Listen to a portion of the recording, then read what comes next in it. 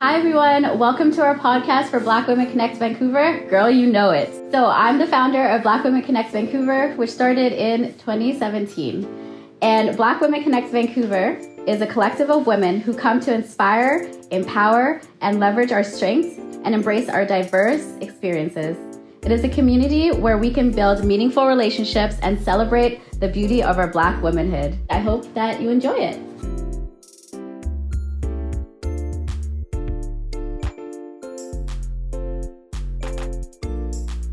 Welcome everybody to episode 5 of Girl You Know It. It is a pleasure to have our guest today, Owele. Woo! Corner clap. Thank you for joining us. And today we'll be talking about womanism and feminism, or womanism versus feminism. I don't know. Stay tuned to listen. So let's start off. Let's talk about feminism. Do you feel that you're a feminist by definition? Do you feel that you're just a feminist, or do you feel like you actually don't even relate to that term? Let's talk about it. I'm gonna give it over to Owele first. You're our guest. Also, FYI, Owele is our content creator for Black Women Connect Vancouver. She's killing it. She has her own podcast. I mean, she's just coming in, and she's another tall sister. So like can relate. Yes. That stuff. So I'm a pass it off to you, Owele, because I feel like this will be great since you're a guest to know your thoughts. Yeah, I think personally I do identify as a feminist, but I like to practice intersections with my feminism, which means I understand the ideologies of feminism, but I also realize that it doesn't really apply to every woman, because I think that every woman's realities is different. Because when you look at feminism as a movement, you have to also put in the consideration of like race and stuff like that. I think it's really, really important. But one thing I know for sure is I know textbook definition is, it's the advocacy or belief in equality for the sexes, politically, economically, socially. So it's really trying to create a balance between men and women for us to be like a level plane.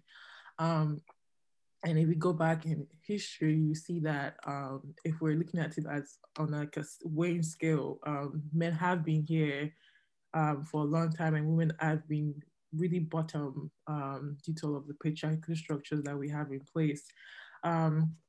So for years, women have been working so hard to really balance that out, break gas ceilings, resolve like the gender pay gap, give women the rights to vote, give women the rights to own their body, and so on. But when you look at it, it's only really a few women who've been able to achieve this, like white women. They've been able to get their own sort of like liberation. And then we have Black women who are being left behind. And then you have me personally, even being a Nigerian, our cases of fighting for our rights is so much different because the ideologies in Africa is still backwards. So my feminism is constantly growing, it's constantly evolving, it's opening up space for every woman, inclusive of trans women, making sure that everyone feels they have a space and they're being represented in all forms, and making sure that no one feels like they're left out. Yeah, that's really good. I really like what you said about your feminism evolving. I think that a lot of people, they take a definition of something and they like focus on it and they don't change. And I think it really comes into play with like recent discussions like women with an X, and like everybody was doing that. And then all of a sudden it was like, actually, that's trans exclusive. So let's learn and move forward. So I really like that piece about like it's an evolving narrative for you. Yeah. Yeah, I like that too. And I think that, you know, as we develop our own ideologies and understandings of different things, you know, it's a ever growing process. It'll never stop. You'll never get to a pinnacle and be like, I am the most, you know, liberated or free. And as even Awele said, right, the freedom really depends on, and the liberation of the people who are at the bottom, right, of that totem pole. And so once those people are liberated, then can we really be liberated? Otherwise, we're just living a form of liberation, right? We're living kind of aspects of it that we deem to be successful as well. And I notice it even in the, you know, the way that Indigenous folks are being treated right now, you know, just in the way that I want to be liberated. Even being here, I was like, maybe this is not liberating, right? And in the same way that we fight for and kind of talk about womanism and feminism in South Africa, at least for myself, I was never in those rooms. I never had those conversations. It was never a topic that was brought to me, right? It was kind of just like a general understanding of human rights and principles and stuff like that. So I've had to learn it over time, and I'm definitely still learning and growing as well. So I don't feel like I have my own, like, this is what it is, but I definitely know what it's not. Sorry, there's like so many gems in there. I definitely know what it's not. Like, ooh, I was trying to like snap for you. Sorry. What about you? No, I'm gonna answer last. Natasha, what do you think about feminism? Okay, so I'm not host no more. All right. What do I feel? I feel like I'm similar to Awele in terms of mine also evolving. I think in general, like if people are like, oh, blah, blah, blah, if you're this, I just go, if I'm a feminist, I'm a feminist by definition. And if I'm talking about making sure that we have all these extra Y and Z rights and we're equal, that's usually the definition I go by. But then I'm like, but if it's not intersectional, I don't want it. And that's usually what I say. Like, that's literally just my own definition. So to me, I just kind of make it really simple, and I don't write it overcomplicated, because like you said, there's always like new trends coming in, always new things of like, add this, change this, if you're not saying this. And it's just like, to me, I'm just like, I'm going by the definition that we're all equal. Anyone who's a woman identifies as a woman. And is it intersectional? Like, is everyone actually included in this definition? And then that's just kind of what I go with. And to me, then it also goes into like, am I doing that in my own life? Am I being inclusive for other women in my feminist, right? It's one thing to say I'm a feminist, is another thing to show it in your life. And I think that is the interesting part I find a lot with the feminist movement, is because it's so easy to just to say like, I'm all for like women's rights, I'm all for like feminism, but at the same time, like you can look at some of these women, it's like, you just want a platform to say it. Like when I see you in person, you're not this person, you're not inclusive, you're not kind, you don't make sure that women's voices get amplified. And so to me, I'm like, you're just using this as another trend. And so I just feel like with feminism, that's been my annoyance. And so that's why I don't ever say I'm a feminist. I'll just say I'm a feminist by definition, because I just feel like now people are just screaming and shouting just to say it so they look cool. It's like Black Lives Matter. As long as you say it, put a black square. You know, hey. First of all, I'm not trying to take the host thing away from you. Host. I'm just excited to hear what everybody else's definition is before I like jump in, because I'm all like fired up, and I feel like, you know, I am very appreciative of like that. I think language and linguistics and explicitness is really important in terms of being inclusive. I completely agree with everybody's definition of feminism in terms of being inclusive and making sure there's equity. My pet peeve for sure is yours as well, Natasha, in terms of like, if you're going to talk the talk, then walk the walk. International Women's Day is great. The month is great. Women's History Month is great. But, and the intention of it in terms of like uplifting women's voices is a really great thing to do globally. But unfortunately, again, it tends to be the same people who have those platforms who are reaping the benefits of what International Women's Day is trying to achieve. And it perpetuates continually the people at the bottom, the women at the bottom, not being able to climb the ladder. And like, that's as much as, we love stuff, we can also be critical of it and go, what is it serving? Like, what is its purpose? Is it actually achieving an ultimate goal of liberation? And sometimes it just isn't. And that's the unfortunate thing. And that's what I'm going to say on that. I was a little fiery before, but I calmed it down. I definitely like I understand the part of women, like people talk the talk but don't actually work the work. Like I think it's so easy for people to say I'm a feminist or I support women, but if you look at the statistics of where women are at now when it comes to being paid more for their work, getting a seat at the table, and everyone talks about diversity, but there's still like a lot of work that has to be done, like I said, like feminism is always evolving, and people are allowed. Like my feminism is also giving other women the grace to explore what their own feminism looks like. But it's just in hopes that you're actually really including everyone.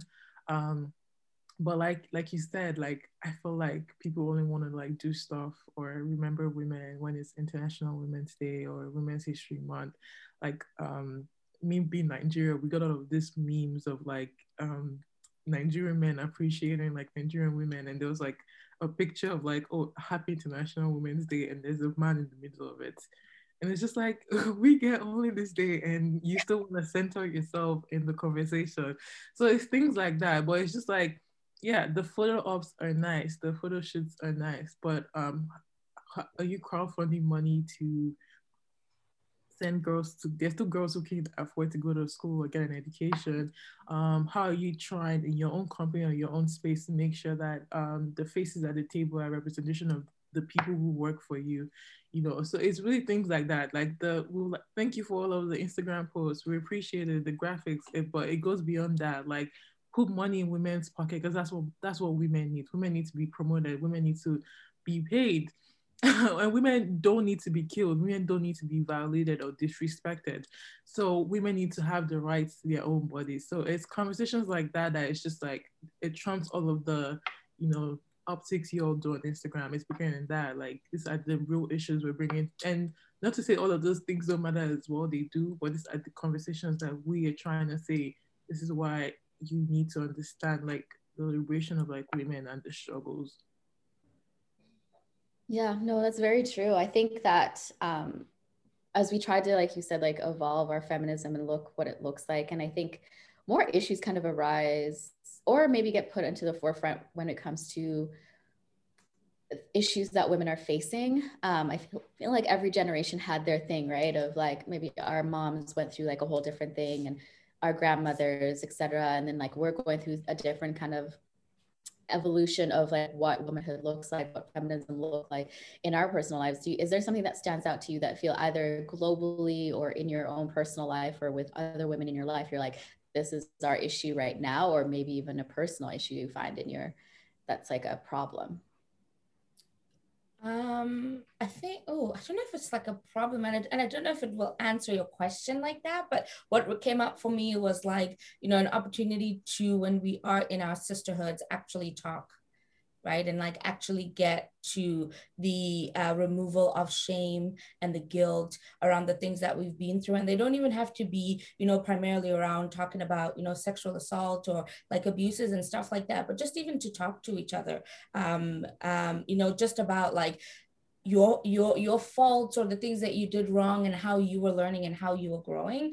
I think that in our conversations in these rooms, at least for me, the type of feminism, or the way that I'd like to see it, is to move into having deeper conversations inside our sisterhoods about honestly everything, growing, sharing information, asking each other for okay, like for real, right? Really sharing information, mentioning each other in the boardrooms, in the rooms that we're in as well. And then just even like really, I don't know, like you for me are my role models. When I look at, the women that I work with, you are my role models. I aspire to have aspects of you inside me. And I don't aspire to compete with you when I do that, but I aspire to work with you so that I can see what it looks like to have those characteristics and to cultivate them for myself. So I think for me, that's what's is kind of missing. It's like there's only a one of, and you can build all of these things inside of yourself, and you have to be this one standard woman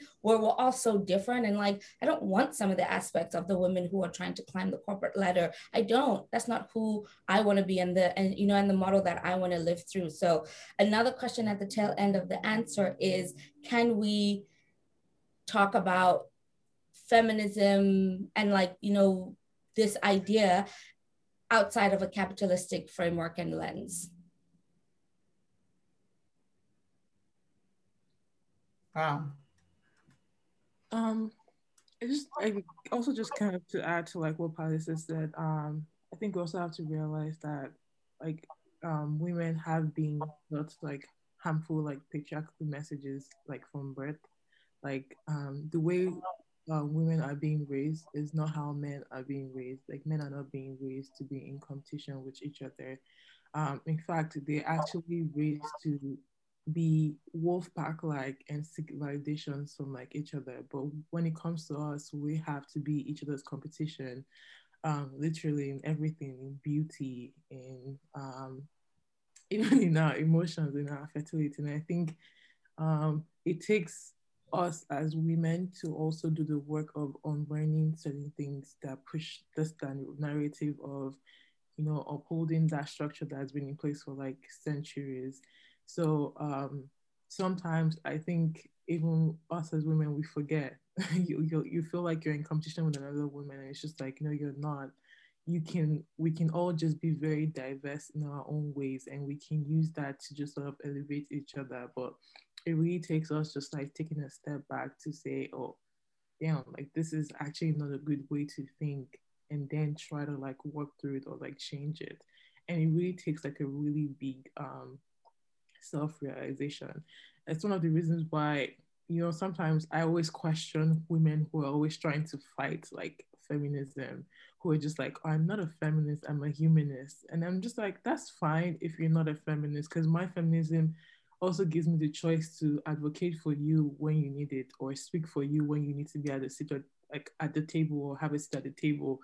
That's what my feminism. I don't really care if you believe in it, but I also have to be like, where is that coming from? When you say that, like I see women who be like, I equate, I fight for the equality of both genders, and I'm just like, that is a good way to think, but that will only apply if we were at almost like a really good balance, because we're not at a good balance, and anyone who's telling themselves that lies just isn't just a liar. I've heard women say, I don't like the way women speak about men, the whole men are trash and men are scum, and I feel like it's worse now because we have a new wave of like social media, like feminism, that people don't want to subscribe to. I think people forget that people find ways to push their movement or push their activism. Who are we to judge? And people always don't understand the meaning behind certain things or statements or trends. People just look at it as it is, or men are trash, and they get upset. But it's just like there's a bigger conversation behind that statement, men are trash, or like men are scum.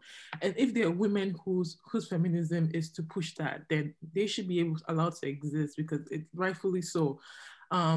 So when people say conversations like, I really just advocate for like both sexes, and it's just like, that would be fair if it was true, but there's no balance. There's still a long way for women to go. It's almost like saying that I'm basically going to stroke a man's ego so that women can finally exist. And then you also have to realize that we're not just both sexes anymore. There are other people, there are trans women now who come into the equation. So how well are you really advocating for like both sexes, or you're a humanist, or you're just like looking at the rights of like all genders? And I'm just like, that is really a good way to look at life, but it's also very disingenuous, and it's also very unfair, because you're trying to say that, okay, women and men are like, men's like 60% and like women are like 50 or 40 or something, and that's not true, because men are literally like 80 and women are still like 20%, still trying to like get up that ladder, like, oh my god, I'm trying to be on the same level as you. But yeah, before I ramble on, that's what I had. Thanks for sharing. That was really good. Off of what you said, Awele, about, you know, humanism, or, you know, people don't subscribe to feminism and like stroking the male ego. For me, and this is also going to go back to Natasia's question, for me, I've been like in a period of like deconstructing like my spirituality and what that looks like outside of the church. And I know that embedded within a lot of religious narratives, feminism is very quote unquote worldly. It's too liberal, it's too progressive to be like incorporated into theology, and it's and I'm shaking my head too, because it's that thing. It's like, you know, men are the head of the household, that kind of thing. And it's like very hard sometimes to have conversations with people like that. I have removed a lot of those people from my life because I don't have time for that shit. But it's so embedded that like you can't advocate for your own liberation without destroying the male ego within, you know, an institution. And I think that also comes back to Natalia's question: what is our thing for this generation? And I think our thing for this generation is gender-based violence. Gender-based violence is a huge thing, and it's upheld within institutions that are religious. Unfortunately, I'm going to say a blanket statement, but sometimes it is, or within capitalism, or within like economics. And it's so wild that like even like the past couple weeks with that woman who was murdered in the UK, and you know, this whole hashtag not all men. It's like, okay, hashtag not all men, but all women. All women have so many stories of dealing with fear, unsafety, you know, walking at night. Every single woman has a story of what they did, ridiculous antics to make sure that they were safe. And now all these men are butthurt and upset. But like, oh, am I a person who's like perpetuated some harassment? Yes, you are. You all have done that shit. But I think it's good that we're having this conversation about what that looks like within feminism, within intersectionality, because, you know, there is violence perpetuated against white women. But what about a trans woman? What about a disabled woman? What about a racialized woman? What does that look like? So I think that it's all tied into each other. And I think that's going to be our biggest fight in terms of moving the needle forward for feminism.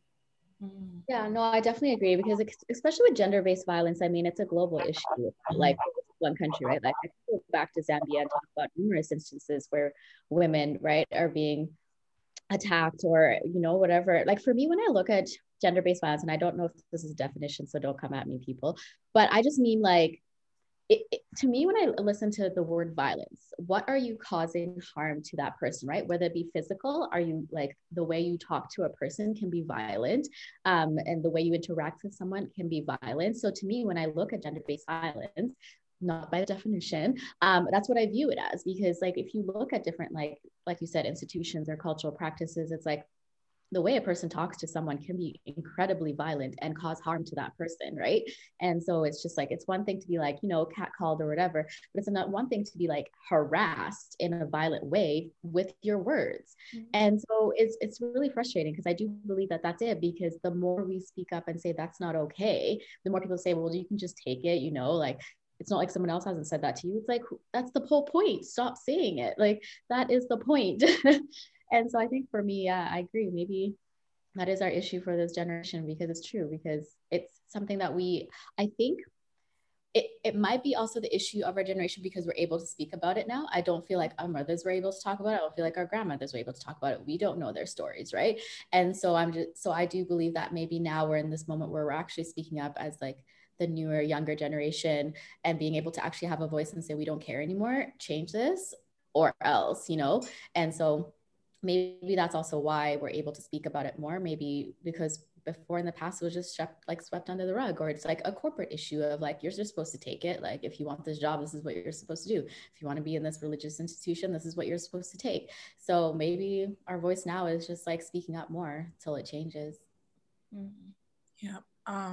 You know, like just adding to what else said, I think this probably will lead us to our other part of like this topic, is because, you know, I want to even just say like the statement like men are trash is bigger than the whole because he ghosted me, or we're dating, or he cheated with me. This hashtag really began from like South Africa because of the huge amount of gender-based violence and sexual assault that are occurred in South Africa. And if anyone actually Googles it, South Africa has the highest number of violence perpetrated against women. It's ridiculous. Like every year, there's always like a hashtag for a girl that was assaulted, beaten to death, and worse. So strong women of South Africa, young, old, all types of women, all came out to march and just said men are trash. And it's so funny when people use men are trash for all different type of scenarios now, but if anyone actually just took their time to educate themselves, people will understand that this is a bigger conversation. And when women say men are trash, it's not an attack against your personality. And you don't deserve a fucking cookie because you don't rape women, or you don't assault women, or you don't disrespect women, or because you walked me home from the club, now you think you deserve like a cookie, or you deserve a round of applause. And it's just like, it's a given. Don't assault women, don't rape women, don't perpetrate any form of violence against women. And that's not something that has to be applauded. It's just, I don't disrespect you. I don't perpetrate any violence against you. And I don't expect you to reward me for doing that, because that's just a given, you know? So a lot of this conversation is when men say not all men, but it really is all men, you know, because you can't, there's always a man who says, I don't know any of my friends who is a rapist or who's an abuser. And that's not true. Like if one thing I've learned over my 25 years of existing in this life is, abusers and men get to perpetrate the type of violence they perpetrate because they have people in their circle who uphold them. They have people who protect them, who hide their secrets. And I've seen it for years, you know, when a guy does something in a very sexual violating manner to a woman, there's always a guy saying, well, he didn't really mean it that way. He didn't mean it to touch you in that way. Like, it was never his intention, or they want to apologize on his behalf, or just let it go, just let it slide. I recently just had like a case of where it was just like, he's trying to just like, oh, can we meet to have like a mediation? Like, he didn't really mean it that way. Instead of you calling it out and saying, that was wrong, man, you need to go report yourself because you violated someone's consent. But even just, I always take it back to my root as being Nigerians. Like, there are cases of so many women being abused and violated by their husbands, but no one says anything because everyone's thought they started because it's not our business. That's their family house, so that's how they go, blah, blah, blah, blah, blah. And that has happened for years because you have men who are in power. And people forget that just emotional abuse, financial abuse, they all tie into all of this bigger conversation, because all of those things, they give power for someone to be able to do the type of evil they perpetrate against women. So like, overall, one of the things, someone said something that was really, really accurate. So white fragility and male fragility is just the same thing. It's the same thing when you call out a white woman for doing something that is wrong, like a microaggression. Like, you saw it on TV with what's her name? Kelly Osbourne's mom, Sharon Osbourne, with Sharon Osbourne. Yeah, she was basically shouting at the Black woman on national TV that, don't cry, I'm the one who's supposed to be crying, you know, over a conversation like racism. She was like, I'm the one supposed to be crying, teach me, educate me, you know, literally pushing her aggressiveness on her. But, you know, Cheryl had to stay calm because it's already that narrative of us as Black women being aggressive, being angry.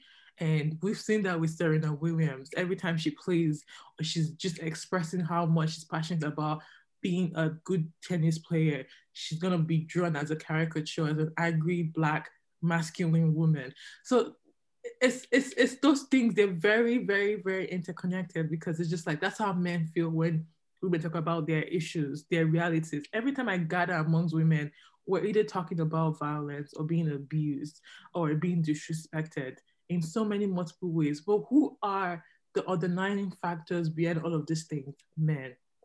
Even when you talk to other men who are being violated by men, who is the underlying factor of men? So there is a conversation to be had.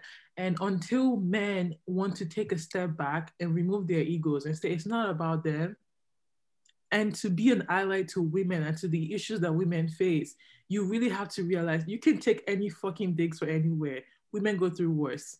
So why are you upset? You know? So it's conversations like that and stuff like that that it really has me thinking of all night. It's just like, we have a really long way to go, because a lot of people think, oh, there's a balance, or people think that we're getting somewhere. No, we're not. No, we're not, because like we said before, some women might have gotten their liberation, but there's so much others who are still far behind. 100%. And I think that, you know, it's so funny because when, you know, it's I'm sorry, but it's just coming to be really funny. So, you know, when people say, you know, all lives matter, you know, all this kind of stuff, it's like they want to remove the empathy. They want to remove being able to see you, you know, in the way that they might have perpetrated it as well. But it's also because they cannot separate themselves outside of their being a man, right? Like, I find that a lot of the times men don't have an identity outside of that. They don't have an identity outside of being the one who picks you up. They don't have an identity outside of being the person at the club, right? All of their identities are very external. Like, I have to do this, I have to dominate this, I have to get this. It's like external validation. And so the moment that you're saying, when you're hollering at me on the street, I don't like that, they have to stop that. But then how else do they then, you know, work their magic? What if their magic is just to be a smooth talker? Then they're dead in the water, right? And so they need to start confronting themselves and being like, you know, what is my identity? What else do I have to bring to the table outside of being this one type of man, this one type of this, instead of trying to say, not all men, because I also find that, you know, people that get offended by men are trash are the ones that are trash, right? It stings because it's true. Like, the truth hurts, right? If somebody says to you, oh, you know, you're pretending to be, you know, a white person, or whatever the case is, right? Someone says something random about you. You don't turn around and be like, oh yeah, whatever. You're just like, clearly this person doesn't know who I am. I'm out of here, right? But the more that you're fighting, you know that it's true, because it's digging at something inside of you. So really do that work, and maybe stop asking women how you can help, and like actually look at the plethora of books that are out there that talk about how you have done wrong, how you can help, and how you can learn. Just read. Why do I have to teach you? There's been countless. And if you look, right, me, I have a bookshelf. Elle, do you have a bookshelf of books? I do. Awela, you have a bookshelf. You have a bookshelf. It's like, who are the ones that are reading and who are the ones who are not? Right? And then it begs the question, who are the ones that are actually here and ready to evolve and to change? And it's not to say that obviously, you know, all women are readers and like this, but, you know, we're groomed to want to or need to personally develop. We're groomed to have to bring 70 things on the list, where a man can just have money, or he can be a smooth talker, or he can be this, right? And then he just ticks one box and then boom, he's got it. And that's the same way that we see feminism, or at least white feminism working for white women, right? It's like, if they are this, if they can check that one box for them, then they have a foot in. But like, for me, I don't want a foot in, right? I don't want a foot into that door, because that door, it's got diseases in there. I don't want it. But then I also don't want you to be, you know, doing what you're doing in your house into my house as well. I was explaining to people, it's like, you know, they say, oh, you know, for example, domestic violence. And I heard this a lot in South Africa, right? You know, men who don't want to fix their attitudes to treating women. They'll say, abuse happens anyway. The husband beats them. This. It's like, okay, showcase, right? If you know that there's abuse happening in this house, right? That's like you beating up your partner and then walking out of this house and going next door and beating that partner because it exists. It's like, just because it's there, it doesn't mean you have to amplify the problem. You don't shrug it off because it's there. You actually deal with it and you try to stop it. So I think it's a lot of people just not trying to do shit. They just want to like sit back and relax and like, oh, now I know about it, so that must absolve me. It doesn't. You still have to do the work. Yeah, it's hard. I even have a question just to what Palesa said, like, because you said something about, wanting to do the work and wanting to learn and educate ourselves. And I want to ask you girls, because I want to get to a point, like, when did you first discover that you had to understand, like, the ideologies of feminism? Like, when did you feel like, oh, I need to educate myself on what this means more? Because for me, going to do all of this reading, it really came from being young and just realizing, like, there was an imbalance between men and women. And it actually just started from, like, little things, like when my dad says to me, why are you not in the kitchen with your mom, learning how to cook? What are you going to do when you get to your husband's house? And when my mom would say to my brother, oh, he doesn't have to do the dishes because he's a man, he can do other things, but that's something that you have to do. It was little things like gender roles and like, what am I supposed to do in the house? And my dad is so big on education and will send me anywhere to get multiple degrees, but then reduce all of that to what will be my performance in my husband's house. He doesn't think that way anymore, but it made me from a very young age just realize, I don't think this is right. It don't sit well with my spirit. I don't like the way this is feeling.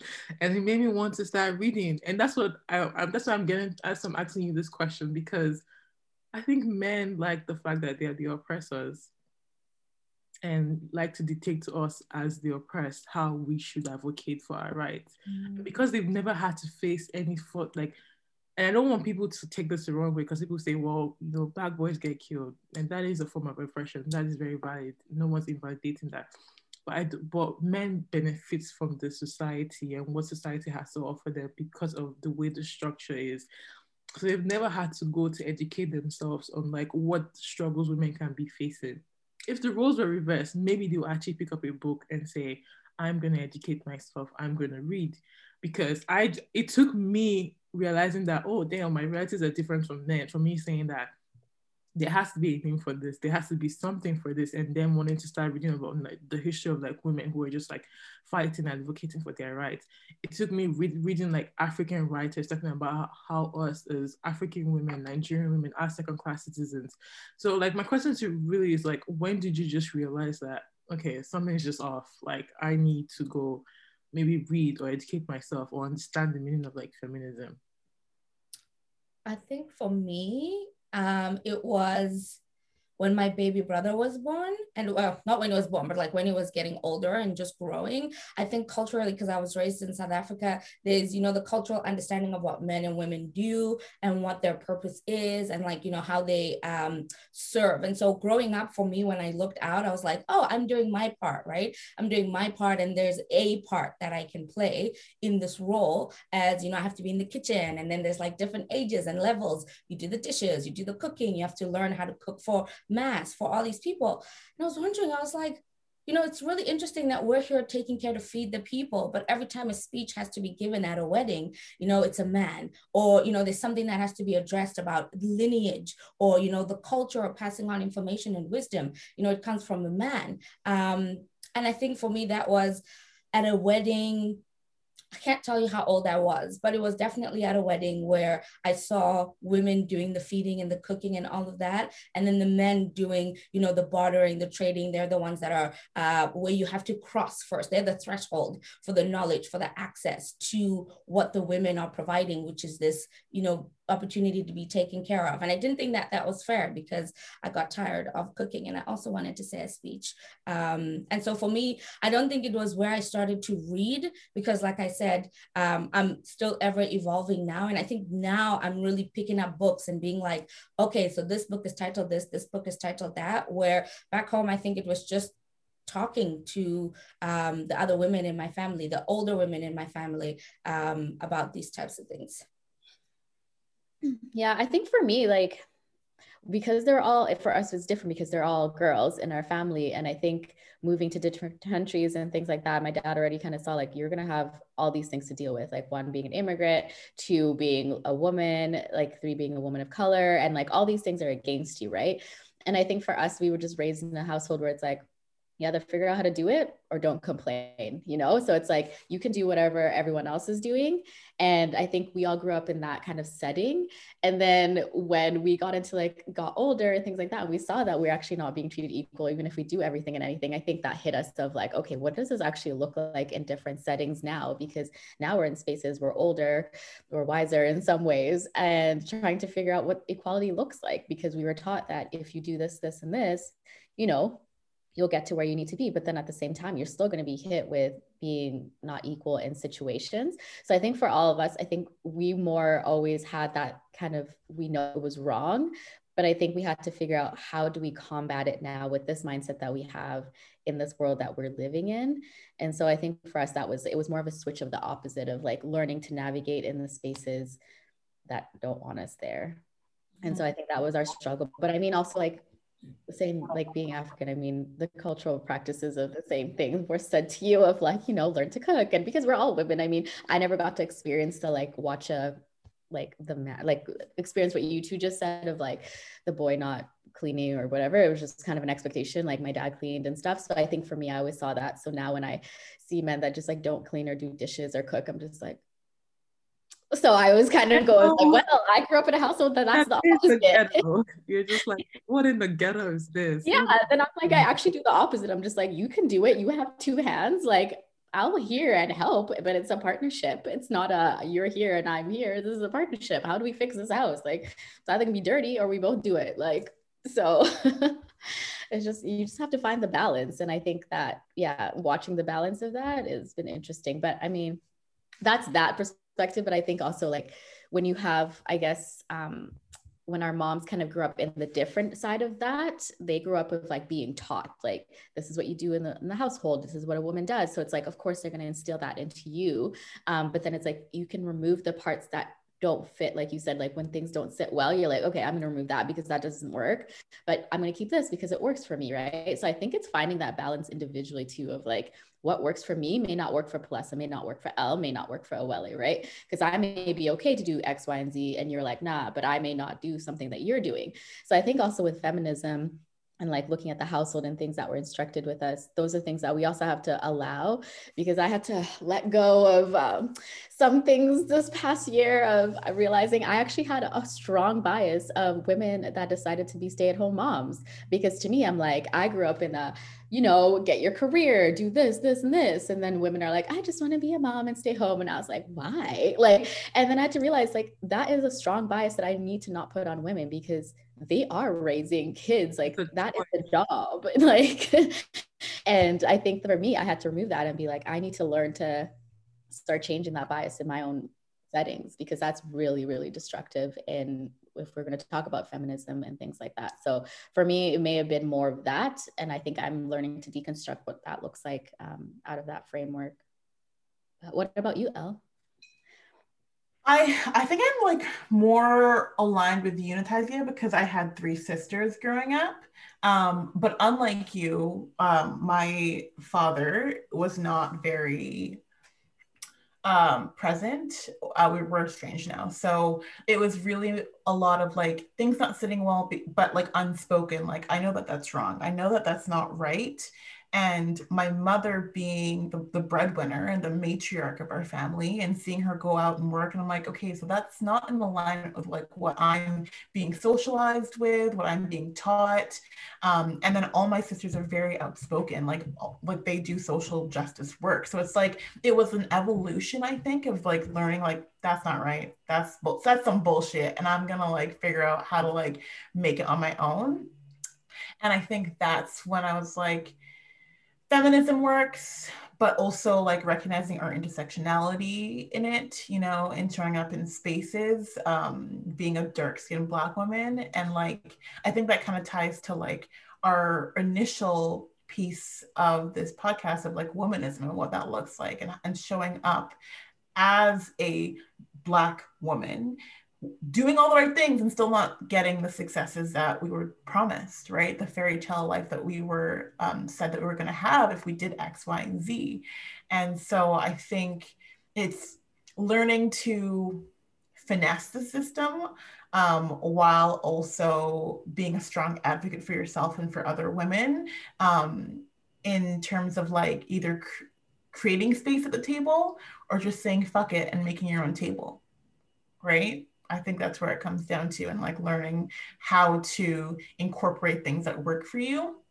And I think that that's not just feminism. I think that's everything. I think if you're a human being, you need to be evolving constantly, learning how whatever you're doing causes harm. Like Latazia, you're saying that like you have to reconstruct how you saw stay-at-home moms. That's work. Like we were taught as Black women, you got to get paper, you got to do this, you got to do that, you go to work, you got to, you know, and then now there's like this built-in bias, or like not even hatred, but like just like why would you choose to be a stay-at-home mom? It's like, but that's also their choice. So it's like, as a human, you're constantly evolving and taking what works and what doesn't work, and or what causes harm for other people, and removing that from your narrative, because I think that's what people don't want to do. They don't want to do the hard work of like, how am I culpable in harm?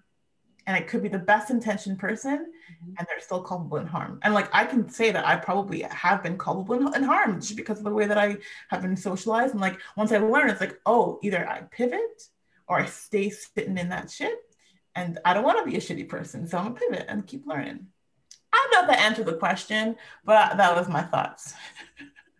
Yeah, like it's funny, like I think it's also funny that you say that, because like I mentioned before, like, you know, before we go into the conversation of like womanism, I think it's very important to realize that feminism differs in so many ways, but I think the underlying factor that I always try to remember is the choice. Mm-hmm. Choice for women to make their own choices. And that's really what I advocate for it, because, you know, people say things like, you know, I was in a room where people were talking about how like, oh, like Nigerian feminism is different from like Western feminism. And, you know, my question to them, so like, what is Nigerian feminism? And they were saying that, well, Nigerian feminism is when they talk about men are trash, and when they want to take men for all of their money and all of their finances. And I said, I think that's valid, because men in Nigeria use finances and money as power to oppress women. So would it be wrong if women decide to say, I'm going to use that to my advantage, I'm going to better my life and better myself? Like, people might sound wrong, because I used to have this mindset. I wanted to be very independent. Like I wanted to be a strong woman, have everything going. But how easy it is to be a strong woman in this society, and also to be a woman of color, if we're being honest, like when it comes to being paid well and then being respected. So it comes down to, you can't really just be talking. You have to hit men where it hurts. And because they've always used that as their means of power, or I have money, women at science say, okay, you have money, well, I'm going to spend your money. I think that's valid as well. I think when people talk about the fact that, oh, like, what does that mean and stuff like that, and just like, even if we wanted to say, oh, let's have a 2 working income household, it would never be equal, because as women, we pay more for our, you know, our health, our lifestyle, you know, the sanitary towels, the hair. Even when you go to the store, women pay more for beauty products versus men. Men use 3-in-1 and it's just like maybe $5. And then women have to have the separate one, the facial hairs, the facial oil, take care of yourself, groom yourself, which, if we're looking at it, is also being done in purpose for the man. So is it really not right for you to say women should take men for like their money? So it was just like, I think we should allow women the right to choose how they want to practice their feminism, because we've been hurt in so many ways, left, right, and center. And physical abuse is one thing, emotional abuse is another thing, financial abuse is another thing. And we look at our histories, you see that women have also just been abused with like finances. When we think about the fact that some women didn't have to work, you know, we talked about, you know, being a housewife, and that was ways that it was used to like oppress women, like, oh, you're a housewife.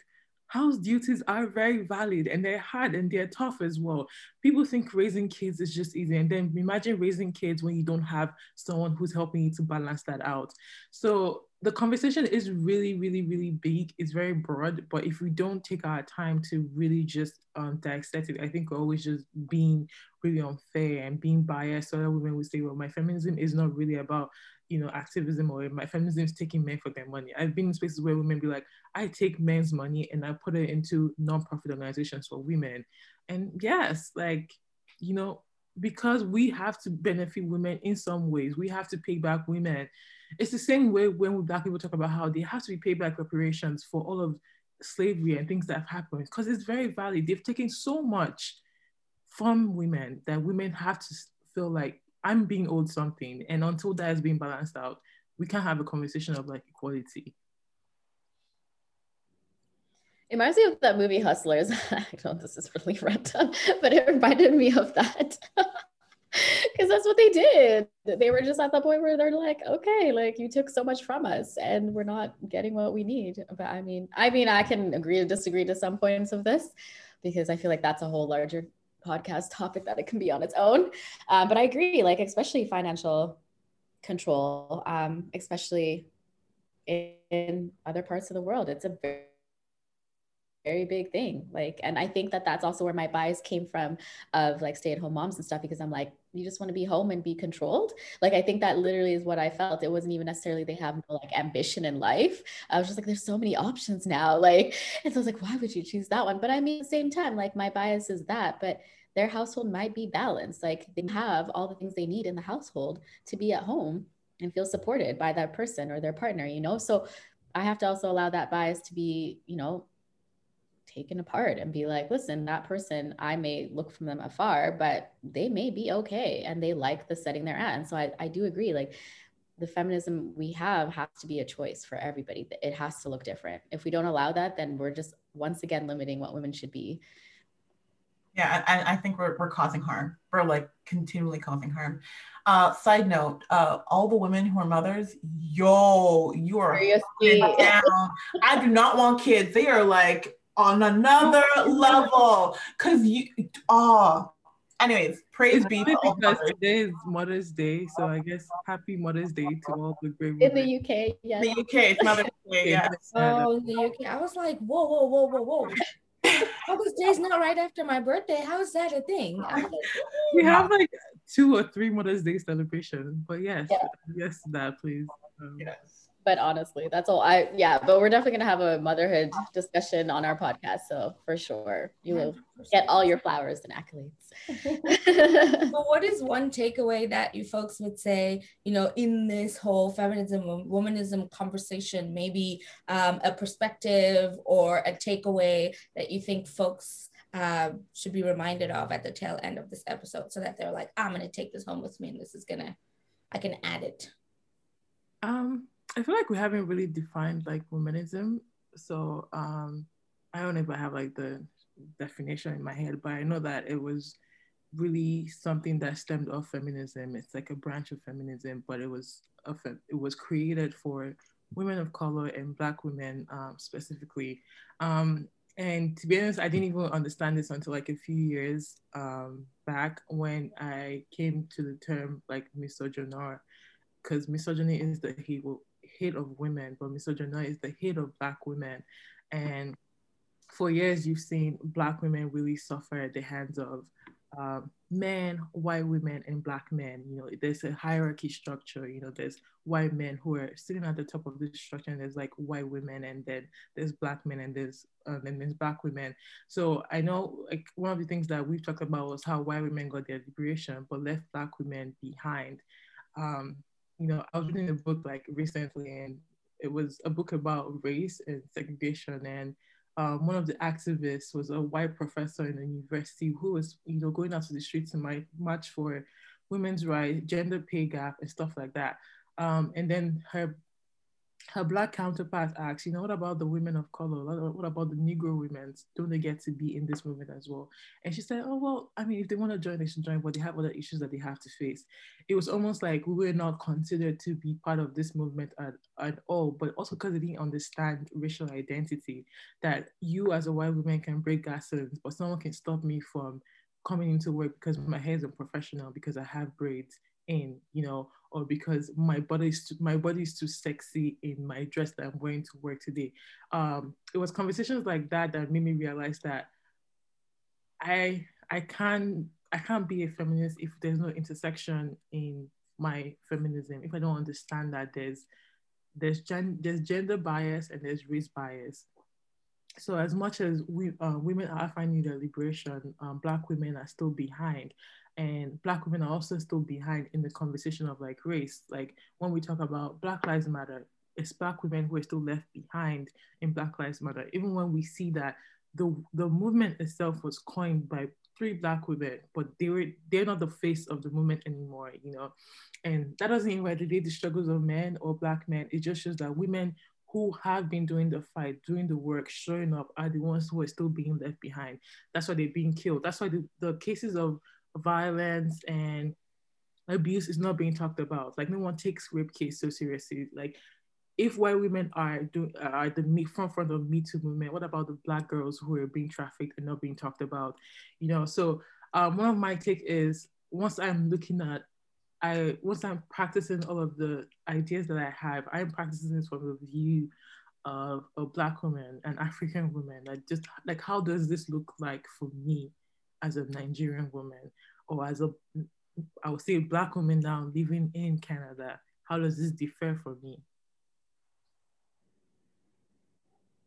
Yeah, wow, that's really good. Thanks, Awele. I think, you know, womanism itself could be a whole like 2-hour conversation.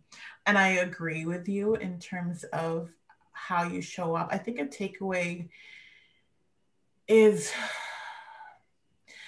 how, and this is a takeaway and a question, I guess, for us and for, you know, our viewers and for the broader society, like how can we integrate conversations about womanism into conversations of feminism and highlight them and highlight and illuminate them? Because even when I was looking up womanism, it was still redirecting me to feminism. I'm like, we're not even having these conversations. Like we're having conversations amongst ourselves, but like the broader society, like it was coined in the 70s by Alice Walker because she saw that there was like a lack of Black women being represented, and like it's been incorporated and embedded in different types of narratives, but like we still haven't had that broader conversation of how Black women continuously are left behind and how Black women are the organizers of so many social justice movements, and we don't get our flowers, we don't get our accolades, and we're not doing it for that shit, but like it would still be nice. Like we are the ones who are moving stuff forward, and yet we'll move stuff forward to the point, and then a white woman will come in and like take the baton and push it past the finish line. And it's like, for why? So I think my takeaway is also just a question, like why in 2021, when we say we have so much progress being made, we're still not there, and that's sad. So. Ooh, oh, those are very big takeaways. I guess my takeaway is keep reading and like keep educating yourself and keep broadening it. But I really like to come back to Awele's thing about choice. I think, for me, liberation looks like, the people, like, once again, at the bottom of the poll, who are able to choose to tell their stories and have the opportunity to voice them however they want to, whatever they look like. And so if your feminism, your liberation, your work doesn't look or even include that in some aspect, for them to be able to tell their stories, because I think we also get caught up in, when we're learning, we want to tell their story or tell their stories. We see it even now in art, right? A lot of people, a lot of non-Black people will tell the Black story, right? They'll have exhibitions. This is the Black story. This is this, right? You get sold t-shirts and tote bags with Black women on it, right? But it's like, who is the artist who's painting that? A lot of the times it's not the Black women that are on there, right? And it's like, how do we get people to also not do that? Don't try to tell our story for us thinking that's liberation. What we want to do is to have access to all of the means so that we can choose to tell our story, and we can tell it in whichever way we want to. If we want you to be walking around with a tote bag with a Black woman on it, then make sure that that comes from another Black woman, right? Let's stop supporting these other people who, you know, are selling Black things, they're selling the Black story, who are not Black people. And so even in the same sense, right, in terms of feminism and womanism, you know, maybe it can be said that really go to the people who are talking about this, like Awele said, and like Al said, who are the founders, and go to them and see what they, or like their aspect is. Kind of start at the beginning again in the root of it, because what we're seeing now is the commercialization and commodity of all of these things. And like, if that's what you're gonna buy into, you might as well lay down and give up. I'm sorry.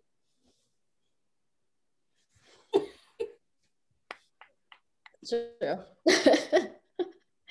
My takeaway is, I think it goes similar to what Palessa was saying earlier, of like making sure that our spaces and our sisterhood are having these conversations, right? Like, just like here, we're having an open dialogue about what our biases or what we've learned in the past and the way we're evolving our feminism. I think that we need to start just making sure we're always constantly opening up that dialogue and checking in with your friend. You know, if there's a struggle at work, or they're dealing with something, or motherhood is hard, you know, checking in with your friend and asking them what is going on and what are your struggles, is there anything that I can help you with, you know? And I think that way, when we start doing that in our own circles, we're able to do that in a larger capacity, because it becomes natural, right? It doesn't become, well, I'm only doing this because they're my friend. You actually generally start to care and start having empathetic conversations with people around you, because you've had them already with your close circles, you've had them already with different people. And so it just becomes a natural, like, hey, how are you? Or let me check in, or what is going on with you?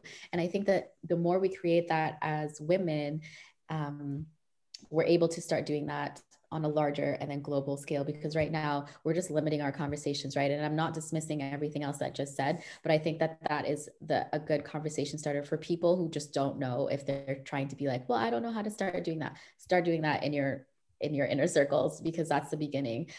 It's one thing, like we just said, like to put a feminist thing on Instagram or social media, or be whatever, the voice of something. But if you're not even doing your inner circle, and we go into your inner circle and we see that you're not that person, you're still perpetuating the same things we're saying are the problem. And so that's my takeaway. I also just wanted to add that also, just as much as women, we will have these conversations in their small spaces and on social media and other bigger platforms, the real work also is with men, because they uphold the structures that are put in place to oppress or ostracize or take rights away from women. So if men really want to be allies towards women, they have to educate themselves. They have to understand the struggles that women are talking about in terms of helping them create liberation.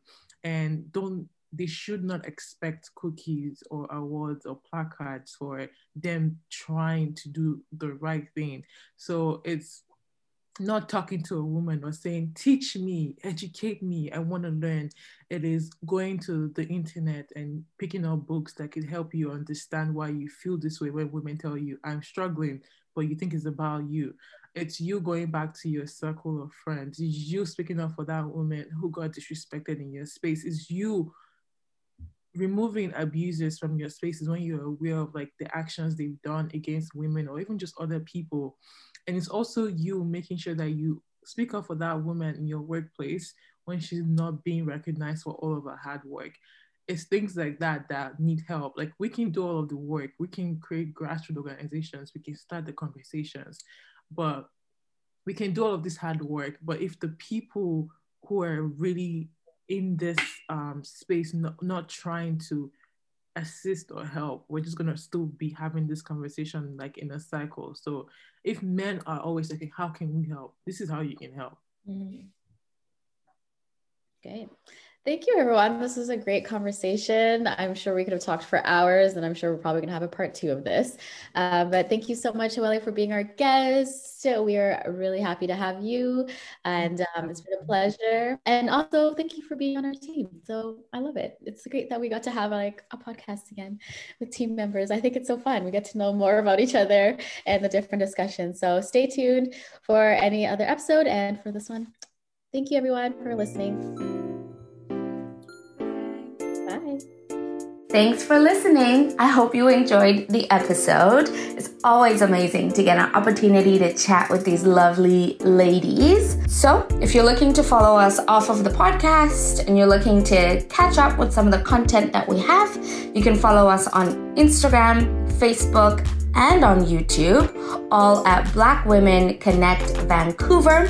And we also have a website for you at blackwomenconnectvancouver.com, which is where you can sign up for our mailing list and our newsletter so you can keep updated with our growth and all of the other events that we have planned for you.